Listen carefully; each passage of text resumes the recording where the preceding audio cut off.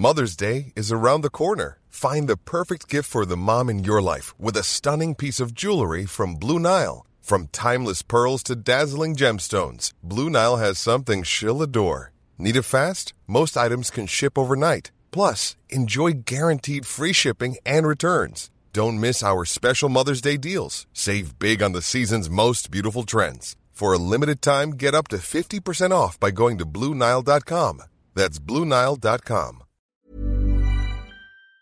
The Late Lunch with Blackstone Motors Opel, Drogheda, Dundalk and Cavan. Discover the all-new Opel Mokka, featuring Opel's iconic new signature visor, stunning Opel Pure panel, and a choice of petrol, diesel or fully electric. The new Opel Mokka is less normal, more Mokka. Visit blackstonemotors.ie. Welcome to Thursday afternoon's Late Lunch on LMFM Radio. News just in, the interest rate rise has been confirmed by the ECB. It's 0.5% from later in the year. So interest rates for the first time in a long time rising. That's 0.5% up they go. More about that on our news here through the afternoon. Welcome to the show. If you want to get in touch with us, 086 1800 658 by WhatsApp or text. We have lots of people to chat to this afternoon, and I begin today with a man who is celebrating his ordination as a priest in the Catholic Church. Now, it was to have happened back in 2015, but he decided at the last minute to take a little more time over his decision, but glad to report that he is now a priest and has celebrated his first Mass. And I'm delighted to say hello again to Father Barry White. Hello, Barry. Hello, Jerry. Thanks for having me on the show. Not at all. Congratulations. Thank you very much. Anyway, you're there now at long last. And, you know, I want to just start from that point. You actually had, 6 years done in 2015 and you're on the cusp of being ordained. What happened?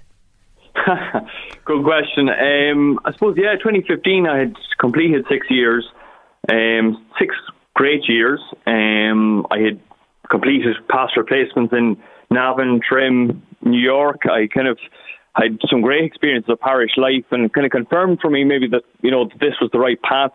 I enjoyed the prayer life of the seminary. I loved studying theology. So I was still quite passionate about, my faith and about ministry. But I suppose coming close to the finish line, I was 24 years of age. I was like, maybe I should slow things down a little bit, kind of take time out, just figure out, is this really what I want? I decided to take time out. I kind of felt, if I went through with this at that early age, there was a chance maybe that it wasn't the right choice. I said, it's a win-win situation. I can take time out. It'll either lead me to something else or it'll lead me back, and I'll be more at peace with the decision. So that's what I did. So back out you came among the proletariat, as they say, and decided to sample what life is like in general again. You trained for teaching, was it? You went teaching, was that it? Yes, so in 2015 then I completed my studies in theology. I completed all my formation for the priesthood in 2015, but I didn't go forward for ordination. So I started teacher training in Trinity College in Dublin, 2 years there. And I was based in schools during those years in Swords and here in Navan. And then when I qualified, I taught in Dublin for 2 years and then came back to Trim to teach for my final year before I came back to the diocese. And I met you, wasn't it, in 2018, Ethiopia? Just remind me about that. Yes, so 2018 I was 1 year teaching as a newly qualified teacher, and I decided to go out to Ethiopia. It was always something I wanted to do in terms of going out to a country either in Africa or Asia and work with a local community. And since I was a teacher, it made sense to teach. I was teaching English and religion in a school in northern Ethiopia, a place called Alitena in the north part of the country. Sadly, it's very much a conflict zone at the moment, and I think the village I worked in is abandoned, really. I think many have left it and headed to across the border into Sudan, into refugee camps, because it's a war zone at the moment. Yeah, sad to hear that. It's the way things change in countries with conflict. staying with conflict, obviously you had a conflict yourself and you decided, look, I want to go out again into the world and see what it's about. Did you contemplate, perhaps taking the route of the married life? Did you date when you were out in this break in time? What happened there? Yeah, as soon as I left the seminary, I'd say within maybe the first 6 months after leaving, I kind of felt I can't see myself coming back. I think I started teaching something new. I enjoy being in schools and I enjoy teaching.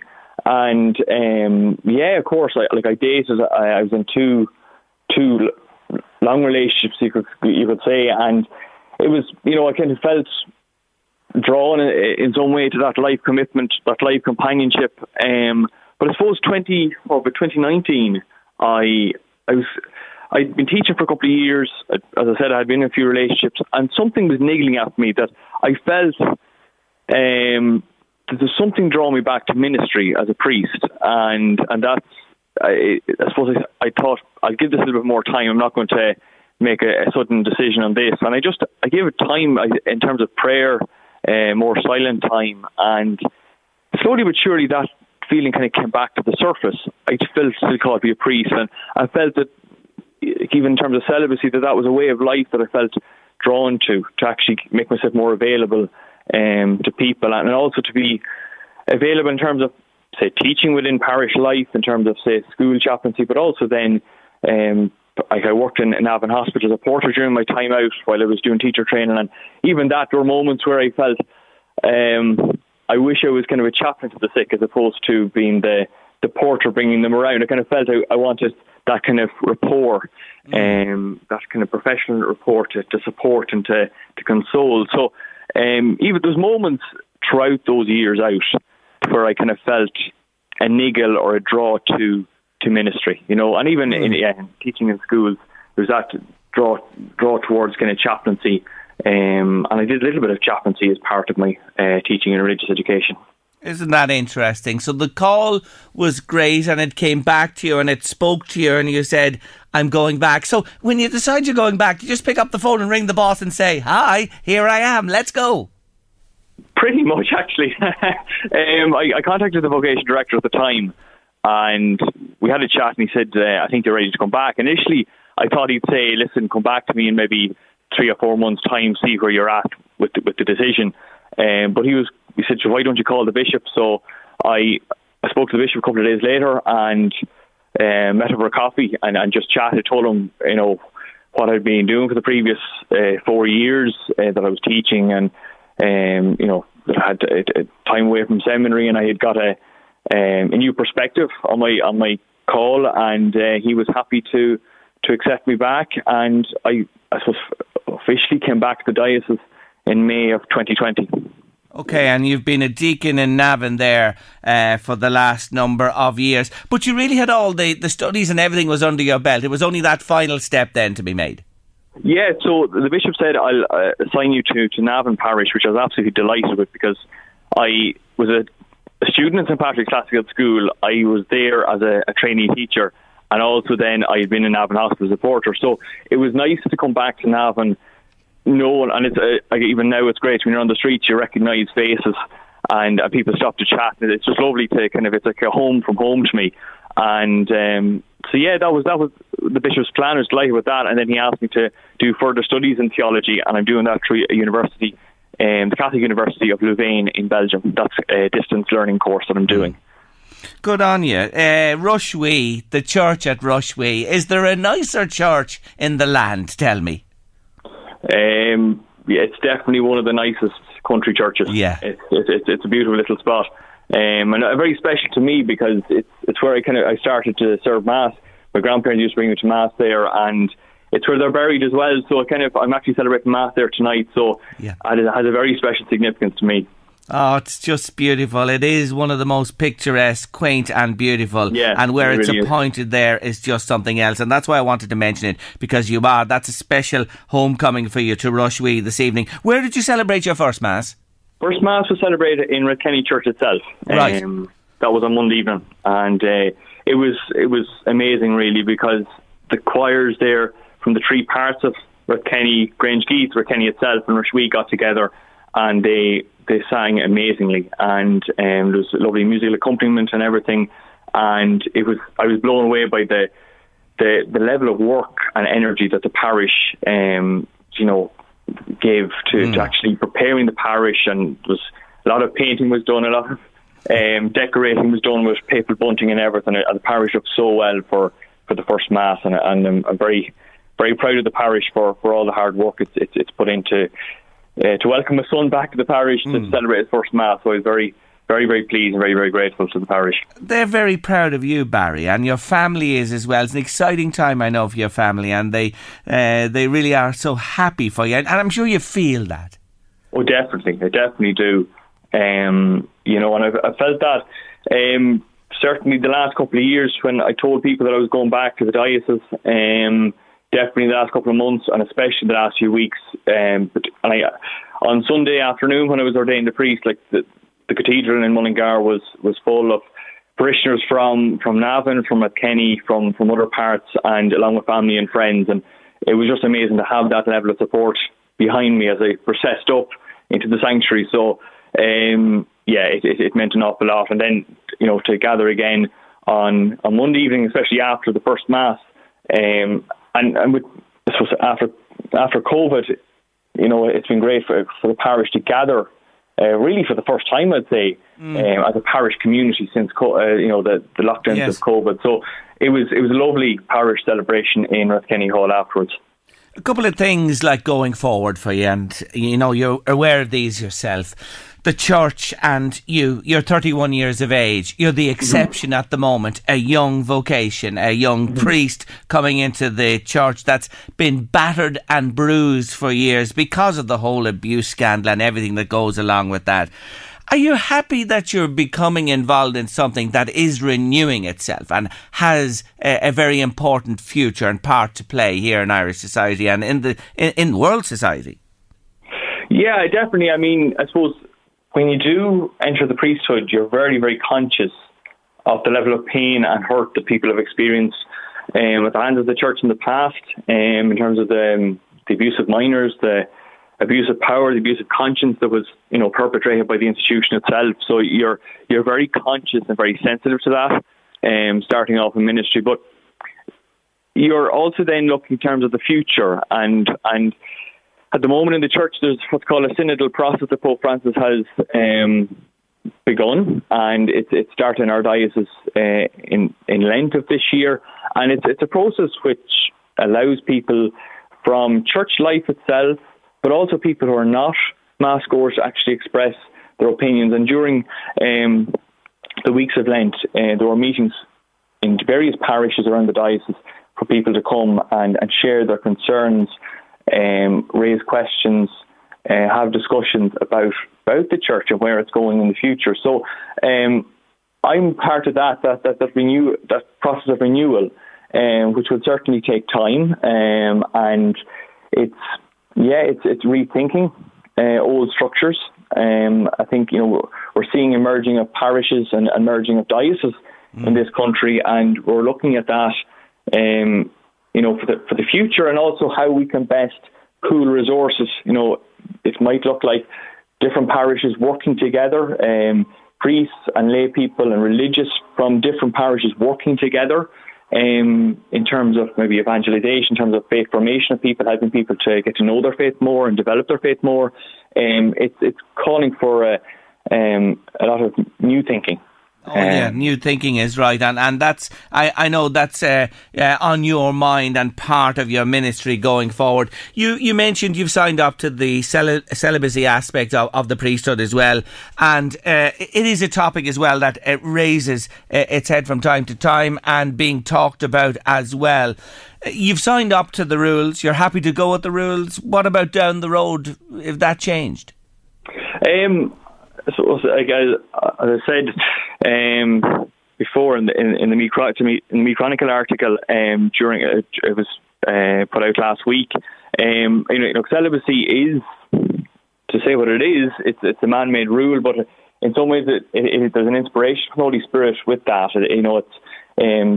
But it can change. That can change. and certainly it's not a closed question. Would you like to see it change, Barry? I personally have embraced celibacy. I feel it's a positive way of life that I've lived during my first time in seminary, that I've lived in over the last couple of years. I'm at peace with it. I feel it makes me available to the people of God and to serving God in His people. But I think it could change, and I think it could be open to review in terms of married men being admitted to the priesthood. I think that is something that was raised as part of the synodal process, and I think will be reviewed in the future. In terms of the Irish Church, but also I think across the universal church as well. Mm-hmm. And it's a bigger question, of course, for the church at a macro level, from Rome out to the various constituents of the church around the world. Anyway, look, it's great to chat to you again. Delighted for you. Rushwee Church tonight is going to be very, very special. I wish you well with your ministry going forward. May God bless you in all you do, and congratulations again on your ordination. Jerry, thank you so much. Thank you for the interview. Take care of yourself. Bye-bye. Bye-bye. That's Father Barry White there, young man entering the priesthood. Frank's been on, and he's from Barry's own community, and he says, you asked the question, Jerry, why would anyone want to join the priesthood after all that happened? I mentioned it there to Barry, and we've been talking about it. Anyway, it makes all kinds of people to make this world go round, and I want to wish Barry, says Frank, all the very best of luck in the future. Thank you indeed for that message. If you want to comment on anything we've been talking about, do get in touch with us. 086 1800 658 by WhatsApp or text. The heat of recent days has got to most people in this country. Thankfully, when you hear the weather forecast there, temperatures are falling back and it is much cooler and bearable. But if you thought it was hot here, bear a thought for those in Europe where temperatures have just been consistently through the roof and continue to stay very, very hot. My next guests on the show today, well, they set off on the journey of a lifetime last May of this year, just gone by, and they're away until September, travelling right round Europe in a camper van that they converted during lockdown. Well, how have they been faring in the intense heat? I'm delighted to say hello on Late Lunch this afternoon to Enda Coll and Aileen Ryan. Hello, folks. How are you doing? Welcome to the show. Great to talk to both of you. Enda, first with you. Tell us the story of this camper van, because this is a project that began during COVID lockdown, isn't it? Yeah, so we got the idea from sort of TikTok and online that, you could do this if you watched a couple of YouTube videos, and we were stupid enough to try it ourselves, and it hasn't been going too badly just yet. And you did it yourself. This is the thing. You had no experience before in converting. Between YouTube and other sources of information, you were able to get all the knowledge together, get what you needed, and convert this van. Yeah, so YouTube is one of the best educational sources you can have at the minute. You can get so much stuff on it, and I just sort of watched as much as I could, tried to copy what people were doing, and thankfully the van is still in one piece, and we're flying away around Europe now at the minute. It's a Ford Transit. What year is it? 08. And how much would it have cost you all in between the conversion and putting in what you needed to make it habitable? There's loads of ones that you can do. There's been people we've met that have spent, upwards of 20 to 30 grand on theirs. We didn't spend half as much as that on ours. You can do it fairly cheap. It depends how much you want to put in and how fancy you want it. We sort of made it mid-range, so there's like a bed, a small bathroom, a kitchen, fridge, a couple of places to sit and have our dinner and things like that. So the van and the conversion and all that there was around €6,000 in total, and that was sort of split between the two of us. So we did it over 2 years over COVID, and sort of spread out the cost. So all in all, it wasn't actually too bad. It didn't put us out of pocket too much. Good on you. So you head off in May. Is this journey planned? Do you know exactly which country you're going to hit first, which towns and cities you're going to travel to, or is it off the cuff? We had a rough plan when we started. We started in Bilbao because we had a family wedding to go to down in Ronda near Malaga. So that was sort of our first real sort of plan. We went from Bilbao down the west coast of Spain and into Portugal, and then to Ronda. But since then, it's sort of been off the cuff, especially with the weather recently. We were supposed to actually be in Verona today, but it's going to be 42 degrees in Verona. So we're sort of trying to avoid the heat wave as much as we can by going into sort of lakes and mountains and things like that, just to try to escape the heat as much as we can. So you're in Italy at the moment. I was in Verona in my last trip before where we were locked down. Of course, it's a beautiful, beautiful city. You'll enjoy it when you arrive there. But you're in Italy seeking the cool, is it? Yeah, we're up in a place called Lake Iseo, just above Lake Garda. So we're not too far away from Verona at the minute. But it's 36 degrees here, but we're beside a lake. So we have that to keep us cool at least. You can jump in there. Let's talk to Aileen Ryan from Rush in North County Dublin. Hello, Aileen. Hi, how are you? I'm really good. Now, come on, spill the beans. What's that transit like when it's 40 degrees in the evening times? It's a bit tough. We have a little fan that we have running the whole night, and we have the doors and windows open constantly. But of course, then you get wasps and mosquitoes coming in the odd time. So it can get a little tense in the van at times, but it's not too bad. And besides the heat, are you sure you'll meet all manners of weather when you're over there May to September? I believe there was a deluge one night as well through the skylight, is that right? Oh God, yeah. In Oviedo, I thought Enda was going to rip the van apart. The water was coming in the roof, and we had to end up driving to Leon in the middle of the night because we just couldn't handle it anymore because it was coming in on our bed. So not ideal. Not ideal is right. Room wise, what have you? You have a bed that sleeps both of you in it. Have you much? I'm trying to. We can picture the transit in our minds as we talk to you today. It's pretty tight. You have to use the outdoor space, I take, to make it livable and that you're not driving each other mad in that tiny space. Yeah, so we have a fixed bed frame, which is really handy because we don't have to make the bed every night. Great. So that takes up a bit of space in the van, but we actually have a good bit of space. Like we call it our bedroom, and then we have our separate kitchen area, and but we have a table and chairs that we take out outside. So we kind of have a separate little dining area. Do you have an awning or anything that you put outside or anything like that? No. We were going to, but we decided against it, and we generally just try to park underneath trees, so we have the shade. So it's working out well so far. So we're now on this journey, May, June, July, August, September. It's a long time you're taking in Spain, Italy, France. Where do you stay at night? How do you find a place to stay? What's the story there? So we use an app called Park for Night, and it has like reviews from other people who've stayed there, and we just pick there. We've stayed in free parking spots, like in car parks. We've stayed in campsites and parked up next to the beach. So it's working out well so far. The Park for Night app is definitely something we'd recommend to anyone who's going to travel around. And to give it these number of months, how is it working out for you, both of you work-wise? Did you quit your jobs, or are you still working, or are you on leave of absence or extended annual leave? What's the story there, Aileen?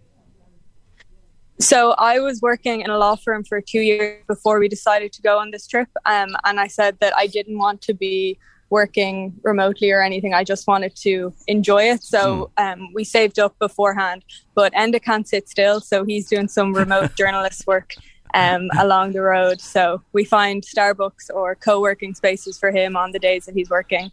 So, but I just get to relax. Good on you, Aileen. You have it worked out. You are the smart one. That is. She's a kept woman. Oh, Enda, I don't want to be at the centre of a dispute here. It's bad enough watching Love Island every night. Never mind having a row with the pair of you and you on this amazing, amazing journey. But Enda, look, seriously as well, it can't be all plain sailing. Is that fair to say? That's very fair to say now. There's been a few hiccups along the way, like you get to somewhere that's on the app and it might not be exactly what it entails or what it looks like. We've been eaten alive at times by mosquitoes in certain places because of the heat and because of the different sort of bugs that you get out here. But I would definitely say that the hardest part has been the heat over the last couple of weeks. It was grand when we started in May because it was around 23 to 27, but then ever since we got to June, July, it's been above 30 pretty much every day. So that does get a bit tiring at times. But I would say that also the good times definitely outweigh the bad times, bad parts of it by a country mile. The tolls are a bit of an issue as well. Did you get stuck, did I read, on one of those tolls? Where was it? Yeah, so that was in Portugal. That was our first experience with it's like these ticket tolls that they have out here, where you initially, when you get onto the motorway, you come up to the toll and you collect the ticket, but the barrier already came up. So we just drove straight through. We thought it was some sort of free toll, or it took your number plate or something like that. And then we got to the next toll where you actually pay. And we didn't have a ticket, and the person at the toll didn't understand why we didn't have a ticket. And doing all that through a different language with them is quite difficult. So we got stuck there, and we ended up getting slapped with a hefty enough €60 toll pay, because if you don't have your ticket, you have to pay the maximum, and I think the maximum was 60 at that time. Yeah, I feel your pain. I feel it for sure. When you talk about this wonderful trip, you park up somewhere, and then obviously you go in and you travel into the city or the town or wherever. You go sightseeing. That's your day. Is that the way it works, Aileen? Is that sort of what you're at most days? Yeah, pretty much. We know that some people prefer to park at nighttime, like they go find somewhere after their day of travelling, but we like to get settled in the morning, so we have somewhere to come back to, and then we'll head into the city and do a bit of sightseeing.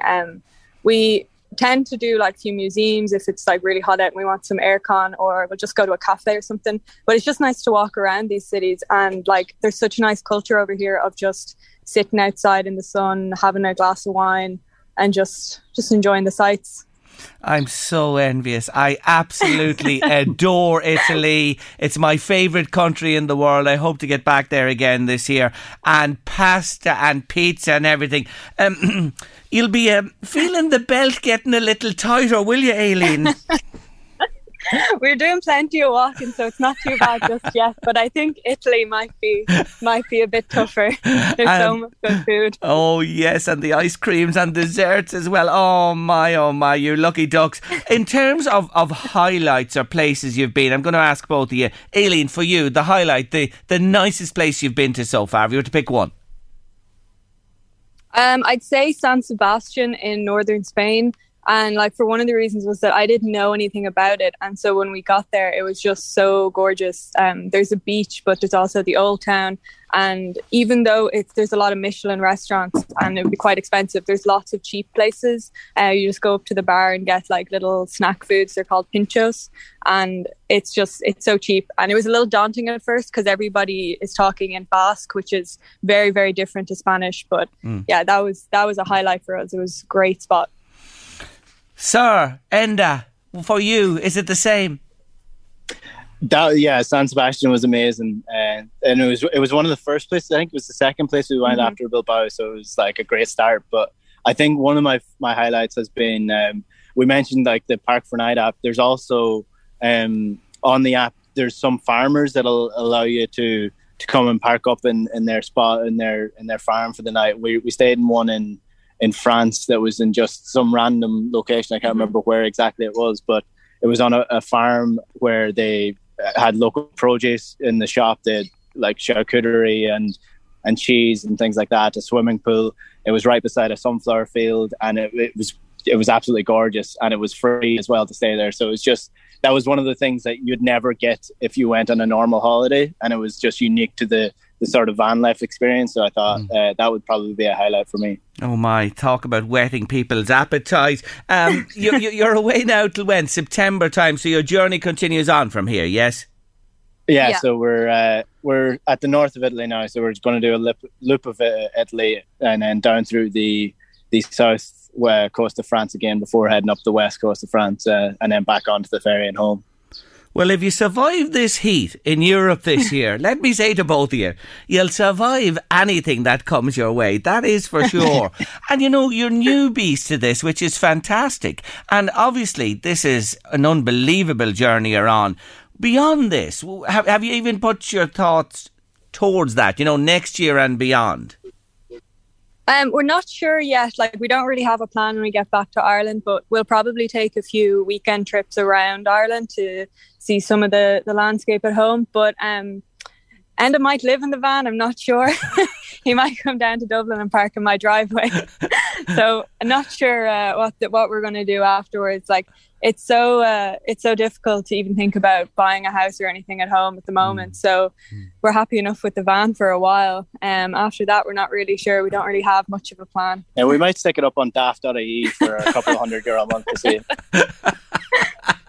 I'd hold on to that, to be honest with you, Aileen, because if anything happens, you can say, get out of that van.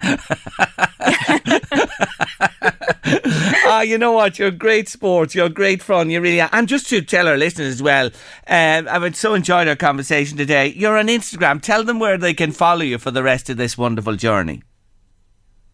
Oh yeah, our Instagram handle is where to wander. So it's where_to_wander_. There you go. So if they wanna follow us along on our journey, that would be great. I take it you'd recommend this life to people and the camper van scenario. Definitely. And I'd say that, like, we see a lot of people who say, oh, quit your job to travel. But it is possible to take a little break out for the summer and go and do it and enjoy it, and then come back and get a job and, go for weekend trips. Like, it's definitely possible to do. I wouldn't say that it's, totally out of reach for people. So definitely would recommend it. Great stuff. Listen, we'll come back to you if you don't mind September time just to check how you got on, and you'll probably have more stories to tell us at that stage. It's a wonderful adventure you're on, and fair play to both of you, and enjoy life every day as you are at the moment, because this is something you'll always look back on as the time of your lives. Good wishes to you. Thank you for joining me on the show today. Cheers. Now, can I just give a quick shout out to the lads down in the Foley tomato farm in Rush? They listen to the Green Scene every Saturday, so they said to give them a shout out. Good on you. Eddie's here. He'll be delighted hearing that as well. And hello to everybody, and make sure you're tuned in again this Saturday. Well done to you, and thanks so much. End the call on Aileen Ryan. Bye. Cheers. Thank you. Bye. Aren't they lovely? What a story that is. But a smile on your face, wouldn't you, this afternoon? Italia and the food and everything that goes with it. Please let it be sometime this year for yours truly. Late Lunch, LMFM Radio. We're heading to a break, and soon on Late Lunch, I'm delighted to say I'll be joined in studio by the wonderful Barbara Scully. Listen, I'm so looking forward to meeting her on Late Lunch this afternoon, and I know you love her too. Oh, I'm so looking forward to chatting to my next guest. She's a writer, columnist, broadcaster who previously worked in PR, travel and computer training, and has recently published a memoir come self-help guide. It's her first book that's so honest as it takes you through the various decades of her life. So with her swinging 60s on the way, how has it been? Barbara Scully, welcome to the show. It's so great to be here, Jerry. Thank you. I so enjoyed this book because I suppose you and I are of the similar eras, you know what I mean? And when I see you writing about 10cc, I'm not in love. And the slow set? Oh, the slow set, it brings me back. Do you know what I'm thinking here today? I want to say this to you first. Yeah. Congratulations on the book. Thank you. Do you ever feel that what you've done, perhaps most of us should nearly do this, write about our decades? Do you know, it was really interesting, and it wasn't how I set out to write the book, but as I got into it, and I knew I wanted to share some stories, because what I wanted from the book more than anything else was that just the reaction you've had, that people would enjoy reading it. So it was when I had it kind of the first draft done that I realised it was all in a higgledy-piggledy jumble, and that was when I put it into the decades because I thought it made more sense. But actually in doing that, it was a really interesting exercise, and it actually fed into the later parts of the book, because I think, I mean, I can only talk from the perspective of a woman, but I think particularly women, we don't give ourselves credit for some of the nonsense and the crap we've gone through in the various decades of our life. And I think by looking back, as I did, and not all of my life in each of those decades is in there, but the aspects that I picked out, you realise, God, I'm actually tougher than I thought I was. I've actually, and it's really important that we give ourselves credit for negotiating the storms as well as the good bits of our lives. And so I think that is really important. And I mean, one of the things, the book is called Wise Up. And one of the things about wisdom that's really important, and again, it's only when I started to think about it, I realised you can't learn wisdom. You can't go to college and come out wise. Wisdom purely comes from lived experience. So I think, and that doesn't mean, I mean, my life has not been extraordinary in any particular way. It's the same as, I'd say, the vast majority of men and women. There's been ups, there's been downs. I didn't crash through any glass ceilings. I didn't get to the top of anything. I didn't invent anything. But that doesn't mean that I haven't learnt a lot from the normal, if you like, storms of life. So I think it's really important that we understand that. And it's good and great you say that, because that is what life is for most of us. Yeah. And we do have these learnings in our lives, the tough times, the great times. Exactly. And everybody has them. That's the thing to say. Exactly. And I think women in particular, the other part, which kind of is more in the second part of the book, I talk about women finding their voice, because I think we as women are very good at sharing our experiences and our life stories in safe spaces with other women. So the book club, the girlfriends, the women we meet, in our day to day, where we feel it's safe and it's a good place to share. And that's really important. But I think what we need to do, and again, I think from a feminist point of view, in order to achieve full equality, we need to be prepared to take those stories and share them, not just in a more public way, although that would be great, but just in a more general way, with men as well as women. Because I think a lot of men, and again, I'm aware of the fact that, the book launched about 6 or 7 weeks ago, and I've done quite a few radio interviews in that time. The vast majority have been with men. Yes. But without exception, the men have read the book, enjoyed the book, identified with bits of the book, and that is unexpected to me. I didn't expect that, and that has really cheered me. That men are interested and that men get it. And you know what it is, may I say this from a male point of view? It's that point you just make. You talk to your girlfriends, your book clubs, the women. Men are not good at that. And I think when I read this book, I just love the honesty. Yeah. Yeah, and I think to women out there, it's actually safer than we think to share our stuff with men as well as women. And I think the more men that understand the stuff that women go through, the better society will be, and the better it certainly will be for women. I want to talk about aspects of this book. Yeah. You talk about your teens, and you were tall as a teenager. And still tall. You are still tall. She is tall. I can tell you that for sure. But you're emerging as a woman from your teens into your 20s, and then in your mid 20s, when you're fair to say, you mentioned hedonistic. You know yourself what I'm talking about. The life goes wild for you. And then suddenly you're expecting a baby in 1987, and you're on your own with the baby. And here's your dad and your mum from quite a conservative family. And you're in that scenario. My God, I could turn the clock back and just think, Barbara, well done to you. Well, thank you. It was 1987 and Ireland had improved a lot by 1987, but it still had an awfully long way to go. And there was, the good things, I suppose, where that there was as it was beautifully called, the unmarried mother's allowance. So at least there was a recognition from the state that women on their own needed help. But there was an awful lot of judgment. Oh, yes. An awful lot of judgment. And it was assumed that because you were pregnant and you were unmarried, and in my case wasn't in a relationship, you were clearly then a slut. A fallen woman. There was probably loads of men in your life coming and going. And that was largely unsaid, although I do tell a story in the book about a colleague. My father had retired at this stage and was at home, and I was at home on maternity leave. Great story. Yeah. And my father had a colleague, and my father, if he was here, I can hear his voice in my ear. My father was a senior civil servant, a position he was always very proud of. Conservative man, but a compassionate man.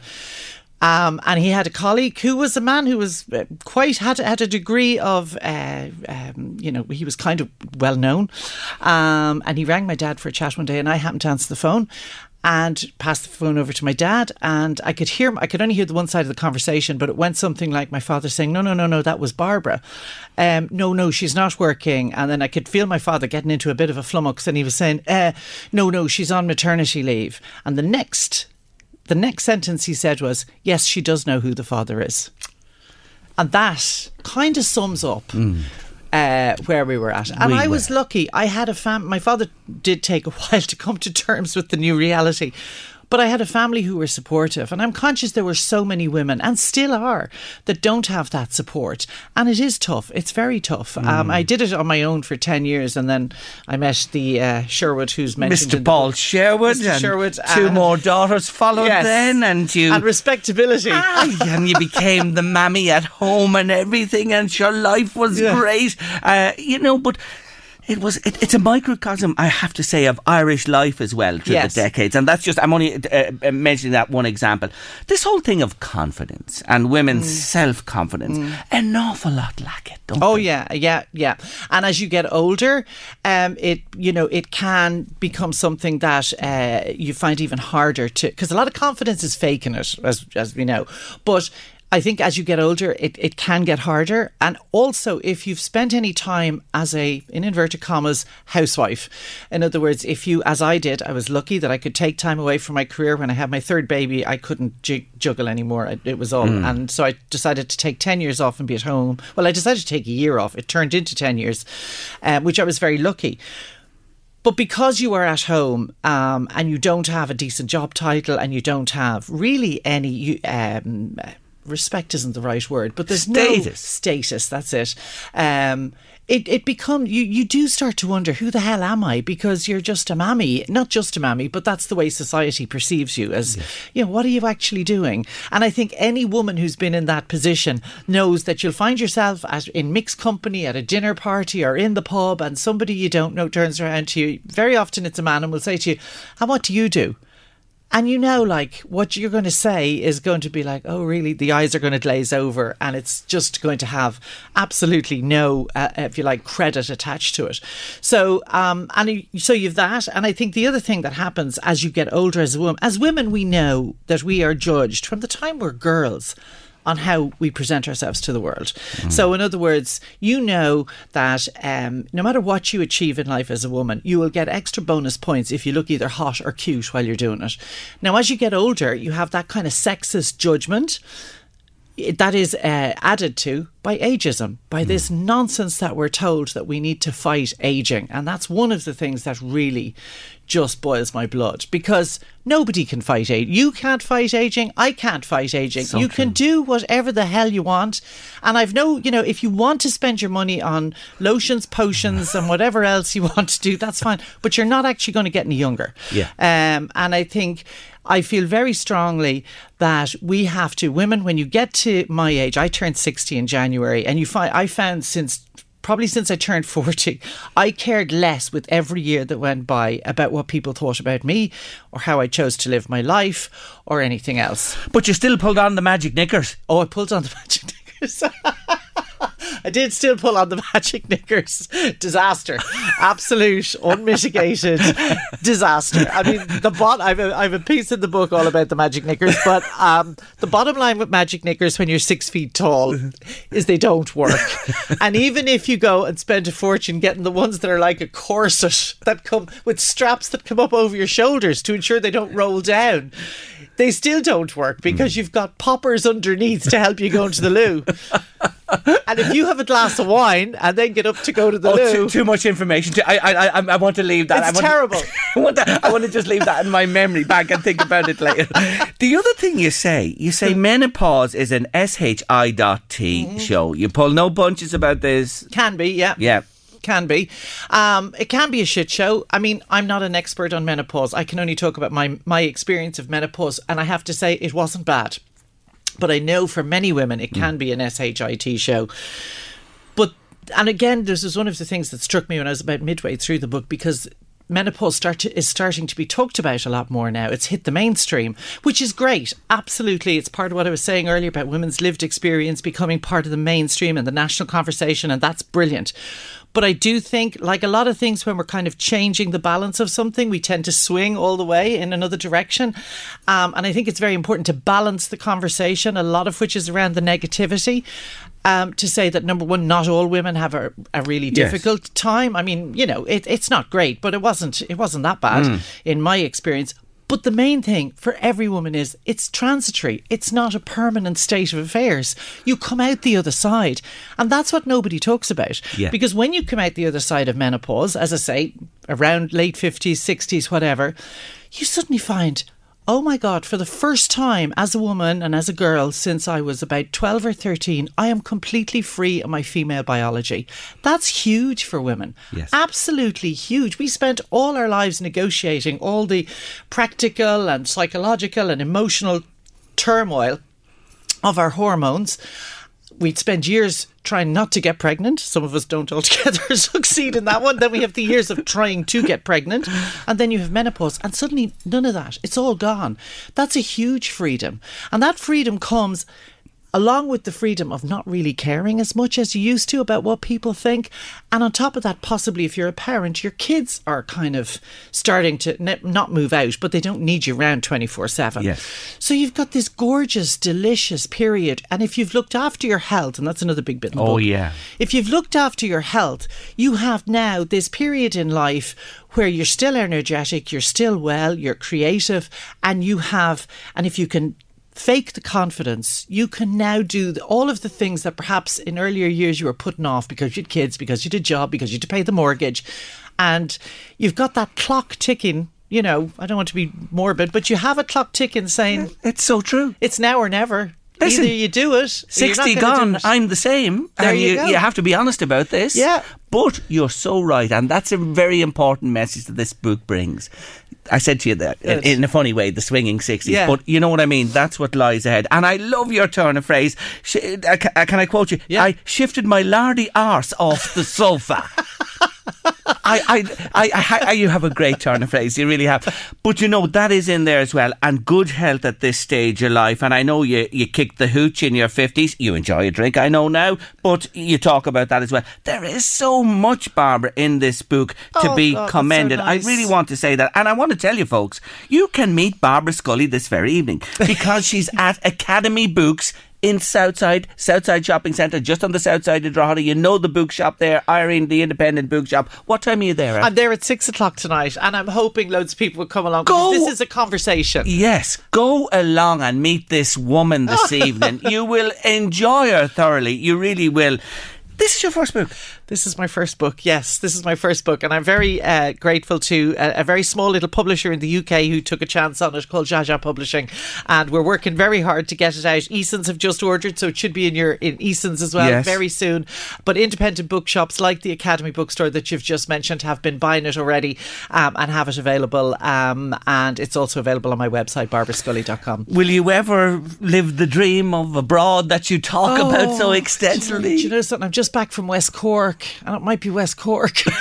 I don't know. Well, you're abroad in West Cork, so the accent and everything. You don't know where you are. And last week with the weather, you might as well be in Spain. Yeah. But what I like as well is, as you say, you do the decades and then you talk it in a general sense and you look ahead. And I think that's an important message to get across today, that the time is of the essence at this stage. And what I'd like to leave people with is Gloria Steinem, a great hero of mine, American feminist of the second wave feminism in the 1970s, the United States, a journalist and a writer and a thinker. And she said famously, which is also quoted in the book, she said, women get more radical with age. Men get more conservative, but she said women get more radical with age. And she said someday an army of grey-haired women may just take over the earth. There has never been a more important time for the grey-haired, or although I'd like to say silver-haired, women to take over the earth and to start talking and to start shouting about things that are wrong and need to be fixed and start fixing them. Well said, because us boys have made a horses you know what of it. Well, I think we need the boys still to help. But you need them, but you're right. Shove over out of the driving seat, I say. Maybe Liz Truss will start it.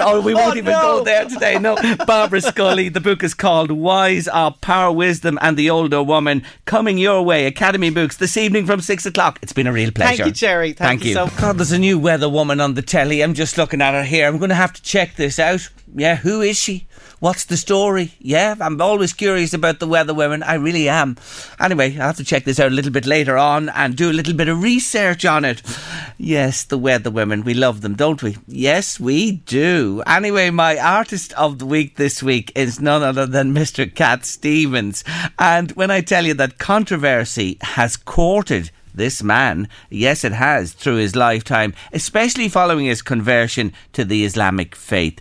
In 1989, he appeared to support the fatwa against Salman Rushdie, author of the Satanic Verses. To this day, he actually claims he never spoke the words attributed to him and that he was framed. He did, however, unequivocally condemn the 9/11 attacks on the USA, and indeed he appeared via video link at the big fundraising concert subsequently for all the victims that was held in New York. But here's the interesting thing. He was subsequently refused entry into the USA in 2004 and actually deported. However, the incident was cleared up, and 2 years later he went back to the States and he performed several radio concerts across the USA, and all was well. He won a significant lawsuit against the World Entertainment News Network, who claimed in latter years that he wouldn't speak to unveiled women. He won the case and donated his settlement to charity. Despite all this, Cat Stevens' music has shone through and endured. So, it's back to September 72 today, and this one from my Artist of the Week, the wonderful Cat Stevens. Oh, I can't keep it in, I can't keep it in, I've got to let it out. I've got to show the world's got to see all the love that's in me. I said, why walk alone? Why worry when it's warm over here? You've got so much to say what you mean what you think, and think anything. Oh, why?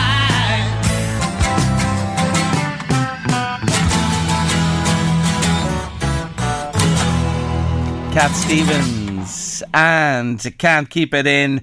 Happy birthday, Cat Stevens. Yes, he's 74 today, celebrating his birthday, the great man, and I just adore his music. He's fantastic, and I'll bring you another one, final one this week from Cat Stevens round about this time tomorrow, and more about the man himself. He's enjoying his birthday celebrations today. Up next on Late Lunch, after a final break this Thursday afternoon, Annette Callan. We've spoken to her on a number of occasions on the show. She is a remarkable woman. She's 86 years young, and she has this bucket list that she's ticking things off as she does them.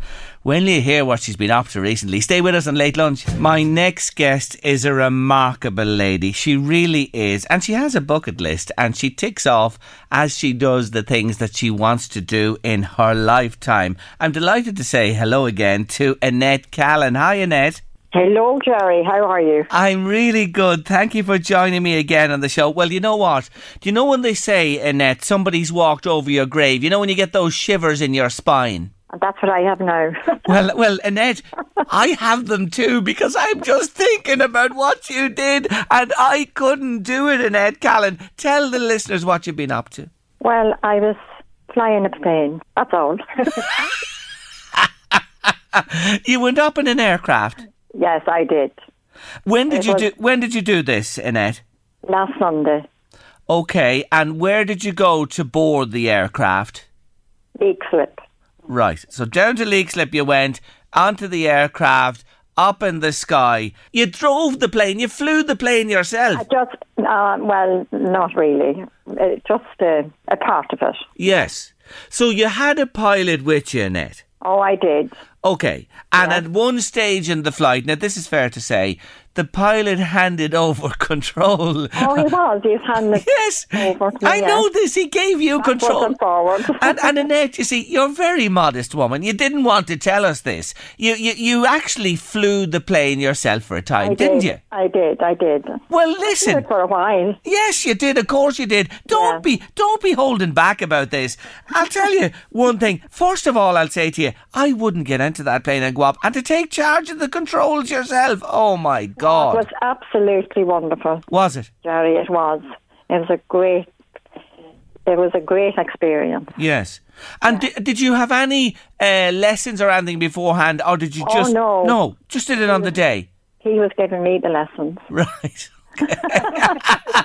This time. Hey, Annette, I'd say you could teach him a thing or two. You know what I mean, Annette? I'm sure you could. Anyway, you took charge. What did it feel like when you had that control over the plane and you flying it? Well, you were safer up there than down on the road. You felt that, did you? I did. It was lovely. It was lovely, Jerry. Yeah. And a lovely day, wasn't it? It was a lovely... It was a beautiful day. Calm. Yeah. And no hustle or bustle. None at all. And a two-seater plane, was it? You and the pilot? Just, the two of us. It was a two-seater, yeah, lovely. Yeah, it was lovely. Now, compared to, explain to us, I did once, and I think it was a 12-seater I was in when I was in Alaska, but a two-seater compared to flying, normally on a plane if you're travelling somewhere on holidays, totally different, Annette. Oh, yes. Yeah. Yeah. Completely. You're compact in it. Yes. Yes. Right. You didn't feel claustrophobic or anything? No, nothing like that? No. And Annette, you know the way they spin them upside down where you do 360 degrees? That'll be next Sunday. Oh, are you going to do that? Oh, in Bray at the air show, is it? Yes. Oh, Annette, I don't know how you did it. Honestly, you have great guts. You really have, because you did the dive. Was it 2 years ago you did the skydive? Yes. Yeah. And now you're flying planes. I'm flying planes. I don't know what I'll do next. You can get anything. And do you mind me reminding people you're a young lady, aren't you? I am. I'm very young. Very young. You're young at heart and young in outlook and young everything. But she has 86. She has 86 years on the clock, folks, and she's doing these things. What is next, Annette? What do you want to do next? Well, I'll leave that to my family, I think. They're going to pick for you. You're worse than Baz and his mother. You know, the Baz and the mother and him bringing her here, there and everywhere to do things. Is that what you are with that crowd, egging you on to do this, that and the other? You don't have to egg me on. No, I know that. I know that. Me for a present. I know. You're a willing... I'll be able to do that. Yes, you're a willing victim. Do you still do the headstand in the mornings? Every morning I get up, I do my headstand. And I do my yoga. And if I have time, I go on my bike. You're fantastic. And that headstand, how long do you stay on your head for, the wrong way up? 2 or 3 minutes. It's very good, Jerry. You should try it. They'd probably tell you, I'm on my head for years here and I haven't realised it. You often hear people saying I'm on top of my head. Yes. Yeah, well, you literally are. And what do you find it does? It just brings the blood down to... It's good. The blood is flowing the other way, yes. Yeah, very good. It's one of your tips. Legs up the wall, either, Jerry. It's very good. You're an unbelievably inspirational woman. You really, really are. But look, this is an experience like no other, to go up in the skies, take charge of a plane, fly it for yourself. Yeah. Listen, it's just fantastic. Is Deirdre beside you there, is she? She is. Will you put her on to me for a second? I will indeed. Okay, Jerry. Lovely talking to you, Annette. Thank you. Bye-bye. Bye-bye. Deirdre. Hello, Jerry. How are you? Deirdre, I'll tell you one thing. What are we going to do with this woman?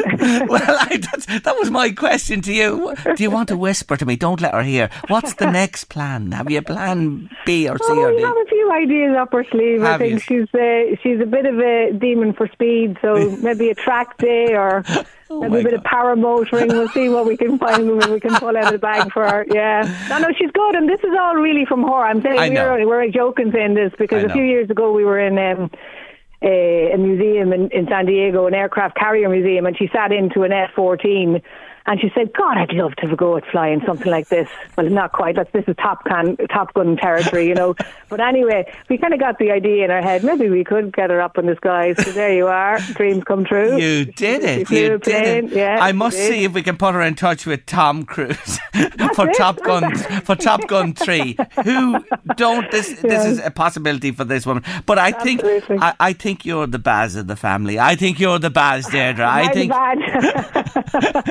Well, she said she doesn't need much encouragement, Jerry, that's for sure. No. But she doesn't. During lockdown, it was hard. She would have done another skydive, I would say. Yes. And sure, we had to try and do our best. My husband has a motorbike. She got out on the back of the motorbike with him for a bit of a rip down the road. She enjoyed that. So, look, whatever we suggest, she's forthcoming anyway. Yeah. She's game for it, which is wonderful, you know. And she's in great health, which is wonderful. I mean, she's no medication, no nothing. She's so healthy and well able for it, so it's great. Fantastic. Yeah, she's an inspiration to us anyway, that's for sure. She certainly is, and she'd put an awful lot of us to shame in terms of her energy and what she does and what she plans to do as well in the future. You're lucky to have such a wonderful mum. I say that to you again. That, yeah, for sure. You really, really are.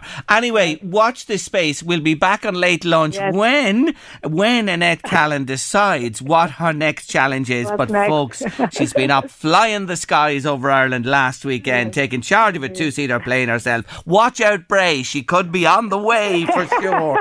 Anyway, indeed. Thank you, Deirdre. Thank you for joining Jerry. us again on the show. Take care of yourselves. Bye-bye. Bye-bye. That's Deirdre there, daughter of the wonderful Annette Callan, who is a fantastic, inspirational woman.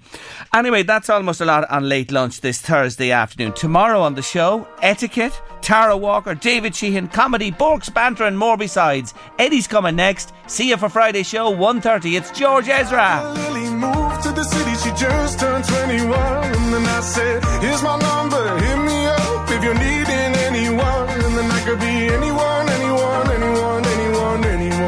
for you.